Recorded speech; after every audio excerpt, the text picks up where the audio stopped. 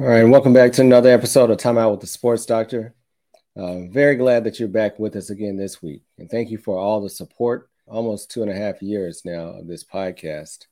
And one of the main goals that I had during the podcast was to increase my public speaking, whether it's motivational speaking or speaking about educational topics. That was one of the things that I wanted to do as a personal goal for myself. And, many times we have intentions, but unless we're making it known what our intentions are, other people don't really know what our skill set may be. So over the last couple of months, I've had several opportunities to speak, not only on the news, but I participated in a virtual NIL combine, as well as I was a virtual speaker for a health summit. I recently had an opportunity to go on a live radio show for Mississippi Public Broadcasting with Dr. Mary McLeod on the Southern Remedy for Kids and Teens show. And this show is where they discuss medical topics about affecting kids and teens throughout the state. You can call in, guests can call in and ask questions. So I was on to talk about sports injuries, heat-related injuries, and just things as the school gets back in session and kids are involved in athletics, just discussing some of the hot topics. So I wanted to share this opportunity with you. This actual interview, I always like to share when I'm interviewed by someone else, because I always seem that I learn a lot about myself when I'm interviewed by someone else. So I wanted to share this with you as the audience. So we'll get into this episode shortly, but please go over to the website, www.drderrick, the sports doctor. Make sure that you subscribe to the mailing list. Follow us on social media so you can get all the updates.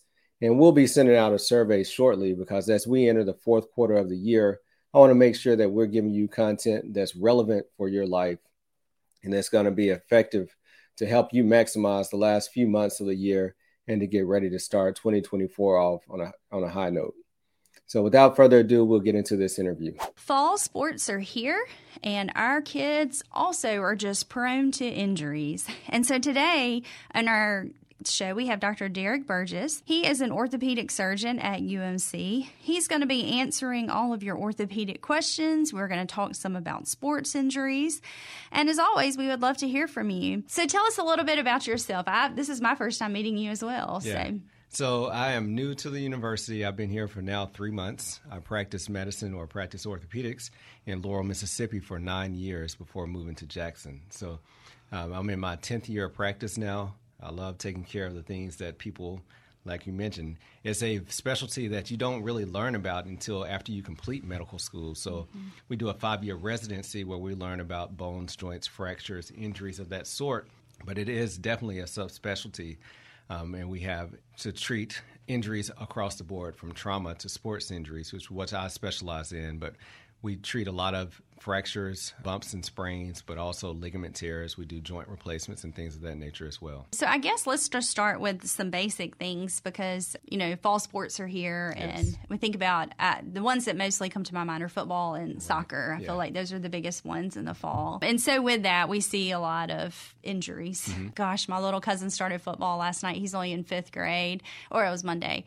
And he's so tiny anyway, and he got smoked. I mean, the video is terrible. And I'm just so worried about him because we see so many injuries. Yes. So what are the most common injuries, I guess we could say, that you can see between football and soccer this time of year? Yeah, so common things are going to be minor. Generally, we're going to see a lot of ankle sprains, a lot of just bumps and bruises, contusions. But more serious things are fractures, of course. As you mentioned, your little cousin got smoked. We're always worried about a head or neck injury. Yes. Does he have a concussion?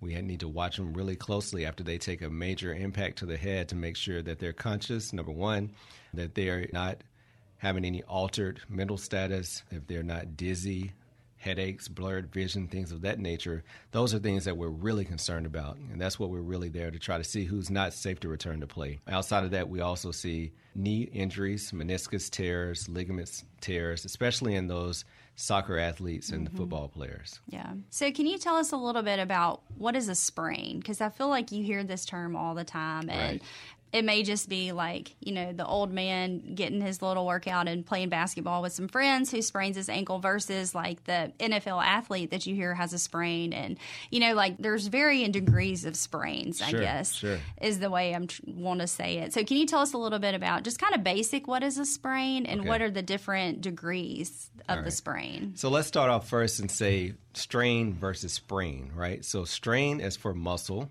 And sprain is for ligament. So a ligament attaches bone to bone, where a muscle has a tendon that attaches the muscle to the bone. So many times we'll see a strain of a muscle. You hear people say, hey, I strained my hamstring, or I sprained my ankle. So what they're meaning, a sprain is where the ligament has been injured but not completely torn. So there is degrees between a minor sprain, where the ligament's injured. The degree of the severity of it is leading towards a tear. So once it's torn, it's no longer sprained, it's completely torn. Probably the most common thing we see injured is a sprained ankle. So most sprained ankles can be treated at home. But a severe sprain, if you see excessive swelling or excessive bruising, then that's something that we need to first rule out a fracture. And then you might have to have a little more elevated care. You might need to be on crutches for a while. Or be put even in a walking boot or a casket sometimes, very rarely, or use an assistive device like a crutch to get around to help take some weight off the injury. And then we're focused on getting the swelling down and improving the range of motion immediately. So for sprains, do you usually have to do surgery, even if it is like a significant one, or a lot of times can you treat it supportively and just it'll slowly heal on its own? Very, very rarely are you treating a ankle sprain surgically right away. Okay, most of them are going to be treated with the RICE method that we know, rest, ice, compression, elevation, and then we will progress with therapy, range of motion, and strengthening, or plus or minus bracing, and generally the athlete will be able to get back to their sport with just doing that. Okay. And then prevention, that's what I wanted to say, because, we hear these happen all the time. And especially, I feel like basketball is the biggest sport. I mean, I know it can happen with any, but I just remember basketball, everybody spraying their ankles when you come down and all of that. So what are some things that parents and grandparents or even adults that are still very active, what can they do to help prevent this from happening? So one thing is wearing good shoe wear, supportive shoe wear, but also it's learning certain techniques about how to land, how to jump, land, how to cut, how to change direction properly. Those are some things that we can teach kind of from a preventative measure. I won't say that everyone needs to wear an ankle brace to prevent an ankle sprain, but we do a lot of strengthening around the ankle, proprioceptive things where we try to teach the kid how to land properly and change direction to try to prevent the injury, because a lot of what we do as sports medicine physicians is injury prevention as well. And I've always heard if you've sprained one side, you're more likely to sprain the other side or injure the other side just because you kind of favor the other side from the old injury. So many times you're compensating. And what we typically see with ankle sprains is you sprain your ankle, you rest for a little bit, and as soon as you feel better, you go back to your sport, and without doing the proper rehab to strengthen the ankle. So we know that weak ankles are more prone to be sprained again. So the part that people are typically missing is doing the physical therapy or the exercises that are needed to strengthen the ankle after that initial injury. Gotcha. And so do you recommend a brace or to prevent, or no, not really? No, we don't. Okay. I mean, if you're playing certain positions, we might do prophylactic bracing, but for the general public, we do not. Doesn't really help much. I never really, people always used to wear them when we were in high school in sports, and I never really understood how they would be that beneficial, because a lot of them, I'm like, they're really not giving you that much support. If they're worn properly. Yeah. That's another thing. Well, people come into the office, especially with the knee immobilizers. I call them ankle braces because half of the time the knee is exposed. And it's not even in the right place. And it's riding on the ankle. So you'll always have that person that comes in and they'll have a brace on both ankles and a brace on both knees. But what you're missing is doing the bracing of yourself by strengthening the muscles around the joint, because that's what's protective. So that's a big part of it. Yeah. Well, I want to talk some more about that. In particular, talk some about physical therapy and some other things, strengthening, getting ready I feel like people downplay physical therapy so much, but physical therapy is so important. Strengthening everything around the joints makes such a big difference. And so I wanted to get into that some. And then I want to talk about just some basic injuries and what people can do if they're in the football field on Friday night and what we can do for that. So Dr. Burgess, we were talking during the break about the after hours clinic that y'all have. UMC does this on Friday nights, and it's a great option. So tell us a little bit about what that is. So during the football season, we run an after-hours clinic. So it starts around 9 o'clock and ends around 11:30. What we do is we take care of local high schools. We have athletic trainers that go out almost daily to each school. So we're affiliated with those schools, so we know what's going on there. So the athletes that are injured during the game, we'll bring them over to the university pavilion, physician's pavilion, and we can see the athlete right away. So it allows you to not have to go to the emergency room or wait until Monday to figure out what's going on with your athlete. I feel that this service is necessary because making the early diagnosis allows us to start treatment right away. But it's open also to the public as well. Anyone that's playing high school sports, junior high sports, they can come in right after the game on Friday and be seen. Yeah. And it's at the pavilion, so y'all have the ability to do x-rays, and I wouldn't think you would do much advanced imaging. I don't know. No, so x-rays, we do screening x-rays. If you need an MRI or something, that will be scheduled later, but we start treatment right away. I mean, if you have a broken bone, you're leaving with the splint or brace that you need. And we're also able to come up with a treatment plan on that night and even talk to the athletic trainer at the school, and so they can start and be on the same page with us. And you don't have to wait in the ER. That's the main thing, right? You leave straight from the field and you're seen right away without that wait. So what are some things that you can do? I want to talk a little bit about what you can do if you're at a football game or you're at a soccer game and somebody gets hurt, because that happens all the time. And I feel like everybody always looks and is like, where's the doctor? Or, you know, not even that. Maybe, you know, you're just there. Small. I mean, I went to a really small school. We didn't really have athletic trainers. We just had the local doctor that was there. Yes. And so, you know, it may be that some parents need to help jump in and help. So what are some things you can do if you know, see somebody and you suspect they have a broken bone or maybe they have a really bad sprain? I guess we can start with those injuries first, and then we can talk a little bit about concussions too. Okay. Yeah, as you mentioned, it's a luxury to have medical providers at your sporting event, especially for younger children. You might have a parent that's in the medical field, but generally high school sports will have an athletic trainer, possibly a physician present. It could also always be someone in the stands. But if you're a coach or a parent and you see an injury, first assess, make sure that is there any deformity. So if you see a deformity of a limb after someone falls or takes a big hit, then there's a good chance that that limb is broken. So in that particular circumstance, you want to get them to a urgent care or a emergency room as soon as possible to get further imaging. Now, if the limb is, if you have an open injury where the skin actually is broken and the bone is sticking out, you might need to have, if it's a major bone, you might need to call the emergency department, you know, so they can send an ambulance out to transport that person. But mostly if you have a minor ankle sprain or if the kid just has a bump or bruise and you don't see that deformity or the skin is not broken, you're usually able to put some ice on it. And if the swelling, if it's not immense swelling, just stabilize the kid, make sure their pain is controlled. You can watch it for a few days. If they're not progressing, then get them in to see a medical professional. Yeah. I guess the biggest difference between if the bone is exposed or not is such the high risk for infection. Absolutely. And so that's why it's so important to, I mean, a lot of, I don't know, I feel like parents, kids complain about things all the time. And so a lot of times you may not even realize your kid broke a bone. Right. And you may wait a couple of days to take them to the doctor. And, you know, usually that's fine. They do fine. You really don't have any major long-term problems with that.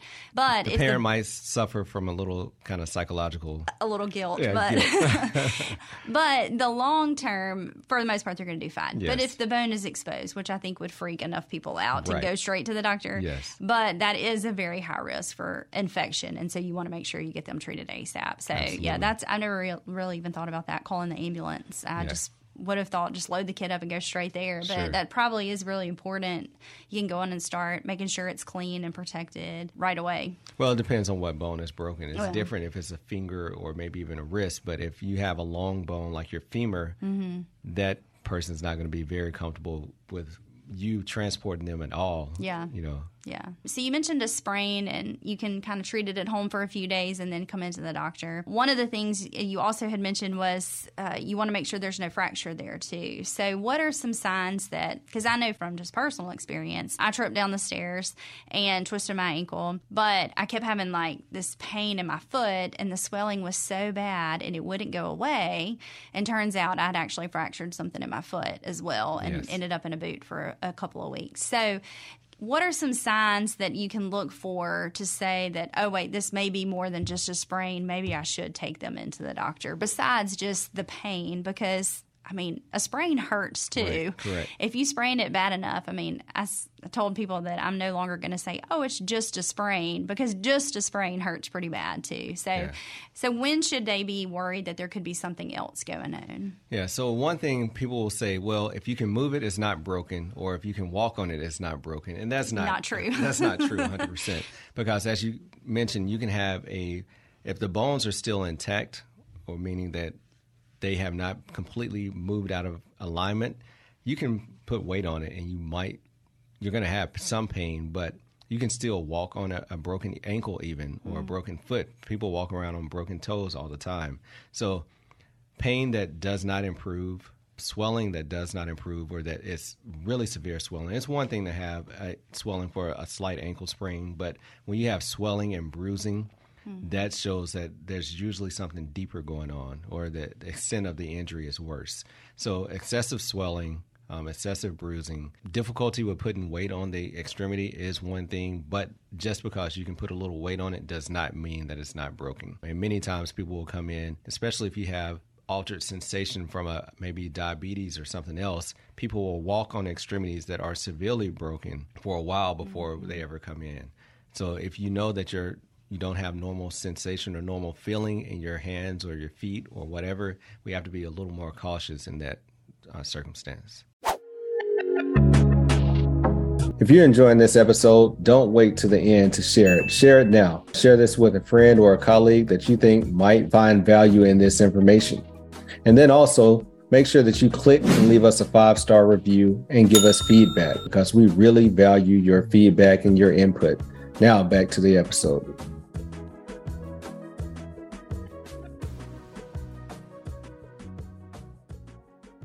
So the next couple of things I wanted to talk about, and I feel like they kind of go hand in hand, is talking about PT and conditioning to hopefully prevent some of these injuries, in particular overuse injuries, because we see that so all the time with kids. Correct. And adults. I've had it as well. So we see this so much, and I feel like a lot of it could be prevented if you knew the signs to look for, if you knew the proper techniques and some of the stretching and things like that go along with that. So I guess let's just start real quick and run through like some of the most common overuse injuries that we see in kids and adults as well. So I feel like knees in particular, and then we talked some last week about baseball too, like how it's so important to make sure your kid's not specialized for just one sport for too long. Correct. And trying to get them involved in multiple things because of the overuse injuries. So I don't know, maybe you have other ones, but knees and elbows are the ones I think about the most. Yeah, I'd say shoulders. I would throw that in as well. Shoulder too.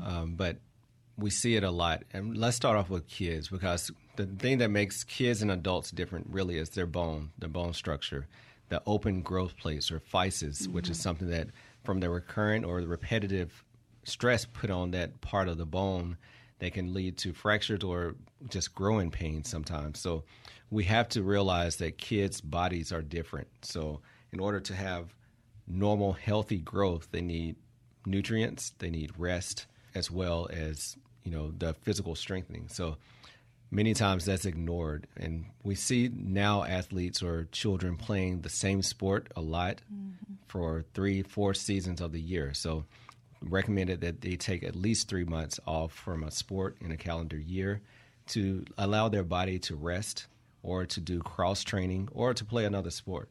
Because I feel that becoming a good athlete is more than just learning how to play your sport. Being a really skilled in your sport, it's important to have athleticism. And that comes from when we were kids, we got out on the playground, we ran and jumped, we were on the merry-go-round, on the monkey bars. But it's hard to even find a playground with that equipment on it now, and kids are inside so much. We talked about bone health while we were on break, but that exposure to the sun is very important as well, so that your body can absorb vitamin D from the sun and different things of that nature. And the stress that you put on your bones from running and jumping helps your bones to be stronger. And we know that after you hit your 30s, it's starting to decline. So those early years of putting the stress on your bones help the bones develop and become a stronger bone so that you can prevent injury. But talking about some of the overuse things that we see, you mentioned elbows, especially in baseball. When you're throwing the ball and you're using that same motion over and over, part of your shoulder will get lax or loose and part of your shoulder will get tight. And if you don't have the normal mechanics of throwing the ball, it can lead to stress on the elbow. So many baseball fans will know about Tommy John surgery. Now we're starting to see that in teenagers instead of adults. And that's from exposures as well as mechanics, but mainly exposure to the sport so much with using that same repetitive motion over and over. We also see some things in swimmers where they're using the same muscles, and you'll have one part of the body that's really developed and another part that's underdeveloped. So any sport or anything where you're using that same muscle group, and soccer players kicking over and over and over, they'll have really strong quadricep muscles, but possibly weak hamstring muscles. And we know that that's something that can lead to ACL or serious knee injury. So we really recommend cross training for your athletes, taking a true off season to really be able to do rehab for injuries or preventative measures for strengthening and other parts of the body. Yeah. And I think maybe for our adult listeners who aren't playing baseball and sports with the upper arms is like golf and tennis. We see that a lot in adults as well. Epicondylitis. Which I guess is a little different. I don't know if maybe you want to go into that too. But it's essentially the same thing. It's just how can they prevent some of those injuries as adults? So adults, we proper warm up. Many times we're rushed in time, so we want to go and we want to play whatever sport, pickleball, golf, tennis, and we already know we have 45 minutes to get it done, and we want to play for that whole time. But really taking 5 to 10 minutes to warm your body up can prevent strains and sprains. Helping your body get ready for that sport is really important. For especially tennis elbow or golf and tennis elbow is doing stretches of your forearm and strengthening of the forearm, because that's what's being used repetitively in those sports. Because if you come in with the problem, that's what we're going to do. So if you do some of the stretches or strengthening ahead of time, that could possibly prevent getting an injury. So let's talk about some of the strengthening exercises and stretches and how it's so important and how PT can play such an important role in orthopedics.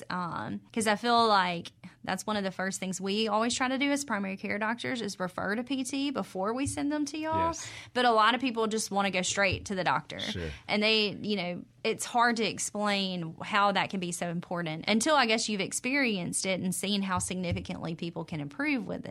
So tell us a little bit about that and why it's so important. I feel like one of the things that one of the PTs told me once is you always want to make sure that the muscles around the joint are strong. Correct. And that is how you prevent injuries. Yes. And so to me, that's what I usually tell people, because that just makes sense. Like if you're, you mentioned the quads being too strong and the hamstrings aren't strong enough, then you potential to injure your knee.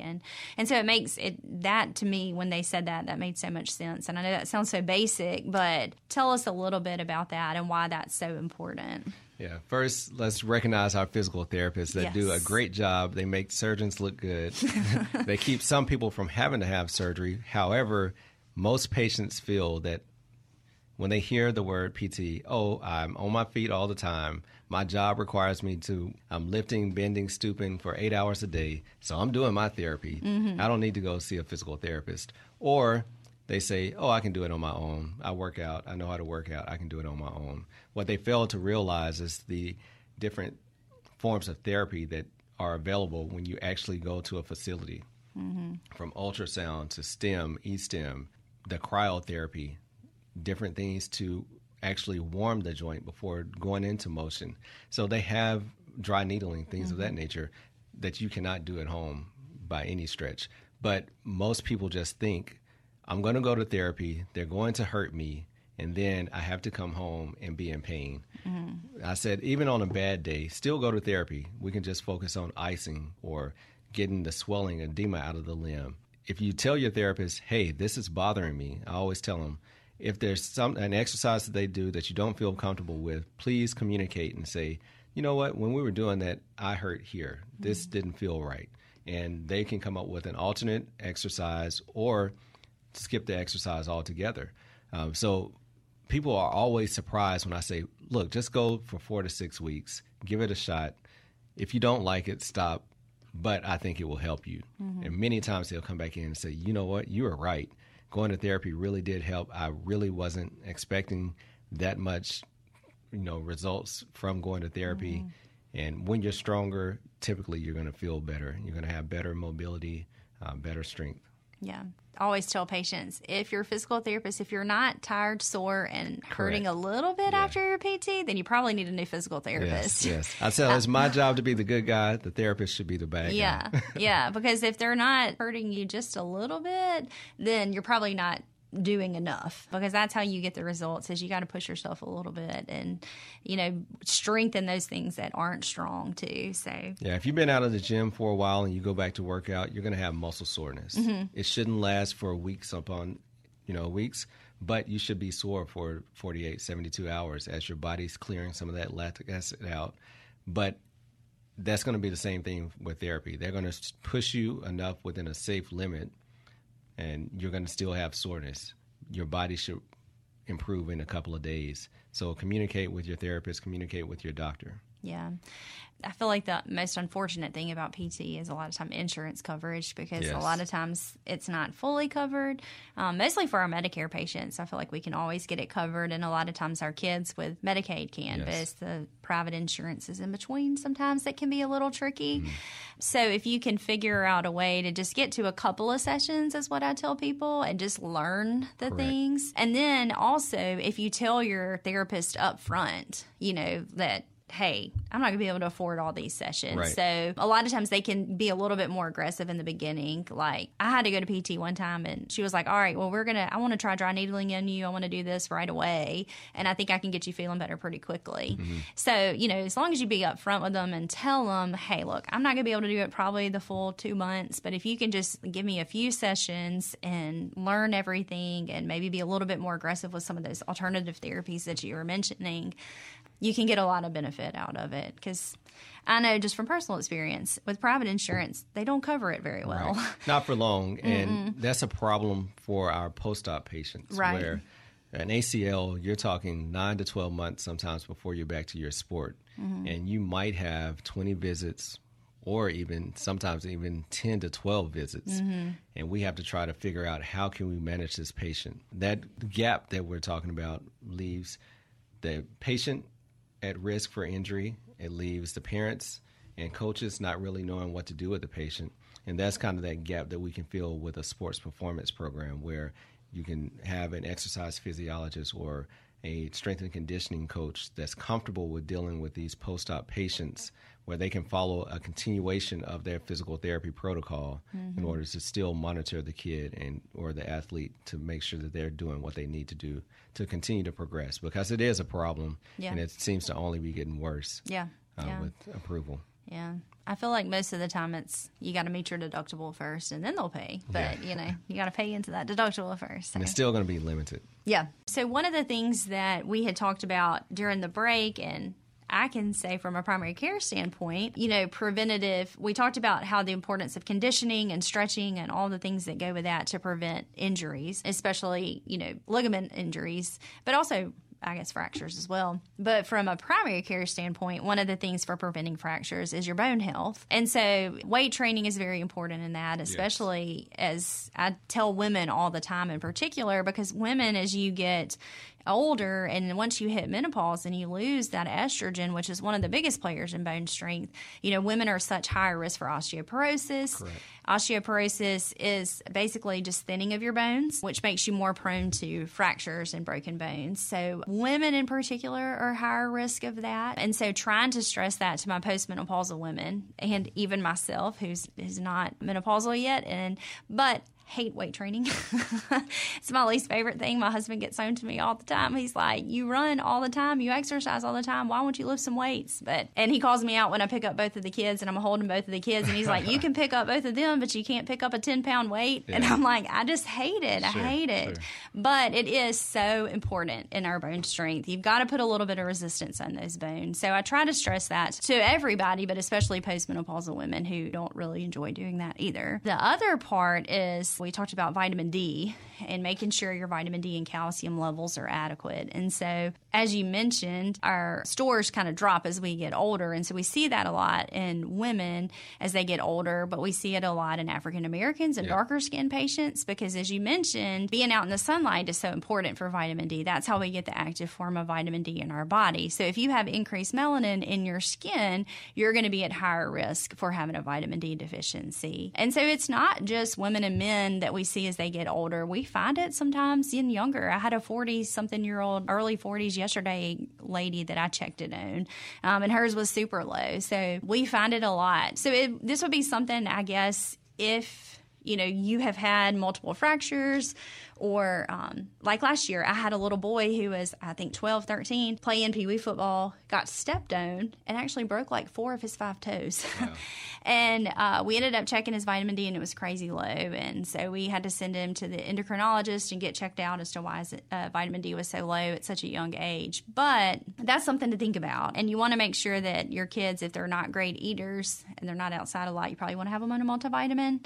And then just all adults, as we get older, too, it's probably not a bad idea to get on one of those multivitamins to help give you the calcium and the vitamin D. And since I do internal medicine as well as pediatrics, for my adult patients, making sure you're getting the proper osteoporosis screening. Correct. DEXA scans. DEXA scans, yeah. So that's the bone density scan, or the DEXA scan. We start that at 65 in women. Men, it's not as routine in, but you can start it at 70 to 75. It's just something to talk to your doctor about. But there are some people who are higher risk for having osteoporosis earlier. And so that may be something you want to talk to your doctor about. Instead of waiting to 65, we may want to screen you earlier. Oh, smoking, that's one too. I didn't bring that up. That's one that makes you at higher risk for fractures as well, and decreases your bone strength. Or if you had a previous fracture. Yes. Definitely, people who fracture their radius, their wrist, their humerus, the bone in your arm, or back fractures for sure, or pelvis fractures, you're pretty much by diagnosis osteoporosis and should be receiving some type of treatment. Right. Yeah. So most of the times we don't deal with true osteoporosis in kids, but we do find a lot of vitamin D deficiencies. Correct. So that's something to think about. If your kid is one of those that's prone and has had a couple of fractures, you may want to reach out to your doctor and get that checked. So one thing that you mentioned about the weights. So for people some people will say, I don't want to lift weights because I don't want to look really muscular, or I don't want to bulk up. And some people do have propensity to lift weights and get really bulky, but most people don't. But if you don't like weights, you can use your own body weight. Yeah. Doing planks, doing push-ups, doing sit-ups. TheraBands are really good. You can get a great workout by, it's surprising what that little rubber band, how it can put stress on your body, and you can really get a good workout without ever having to touch heavy weights, if that's not your thing. Yeah, that's definitely not my thing.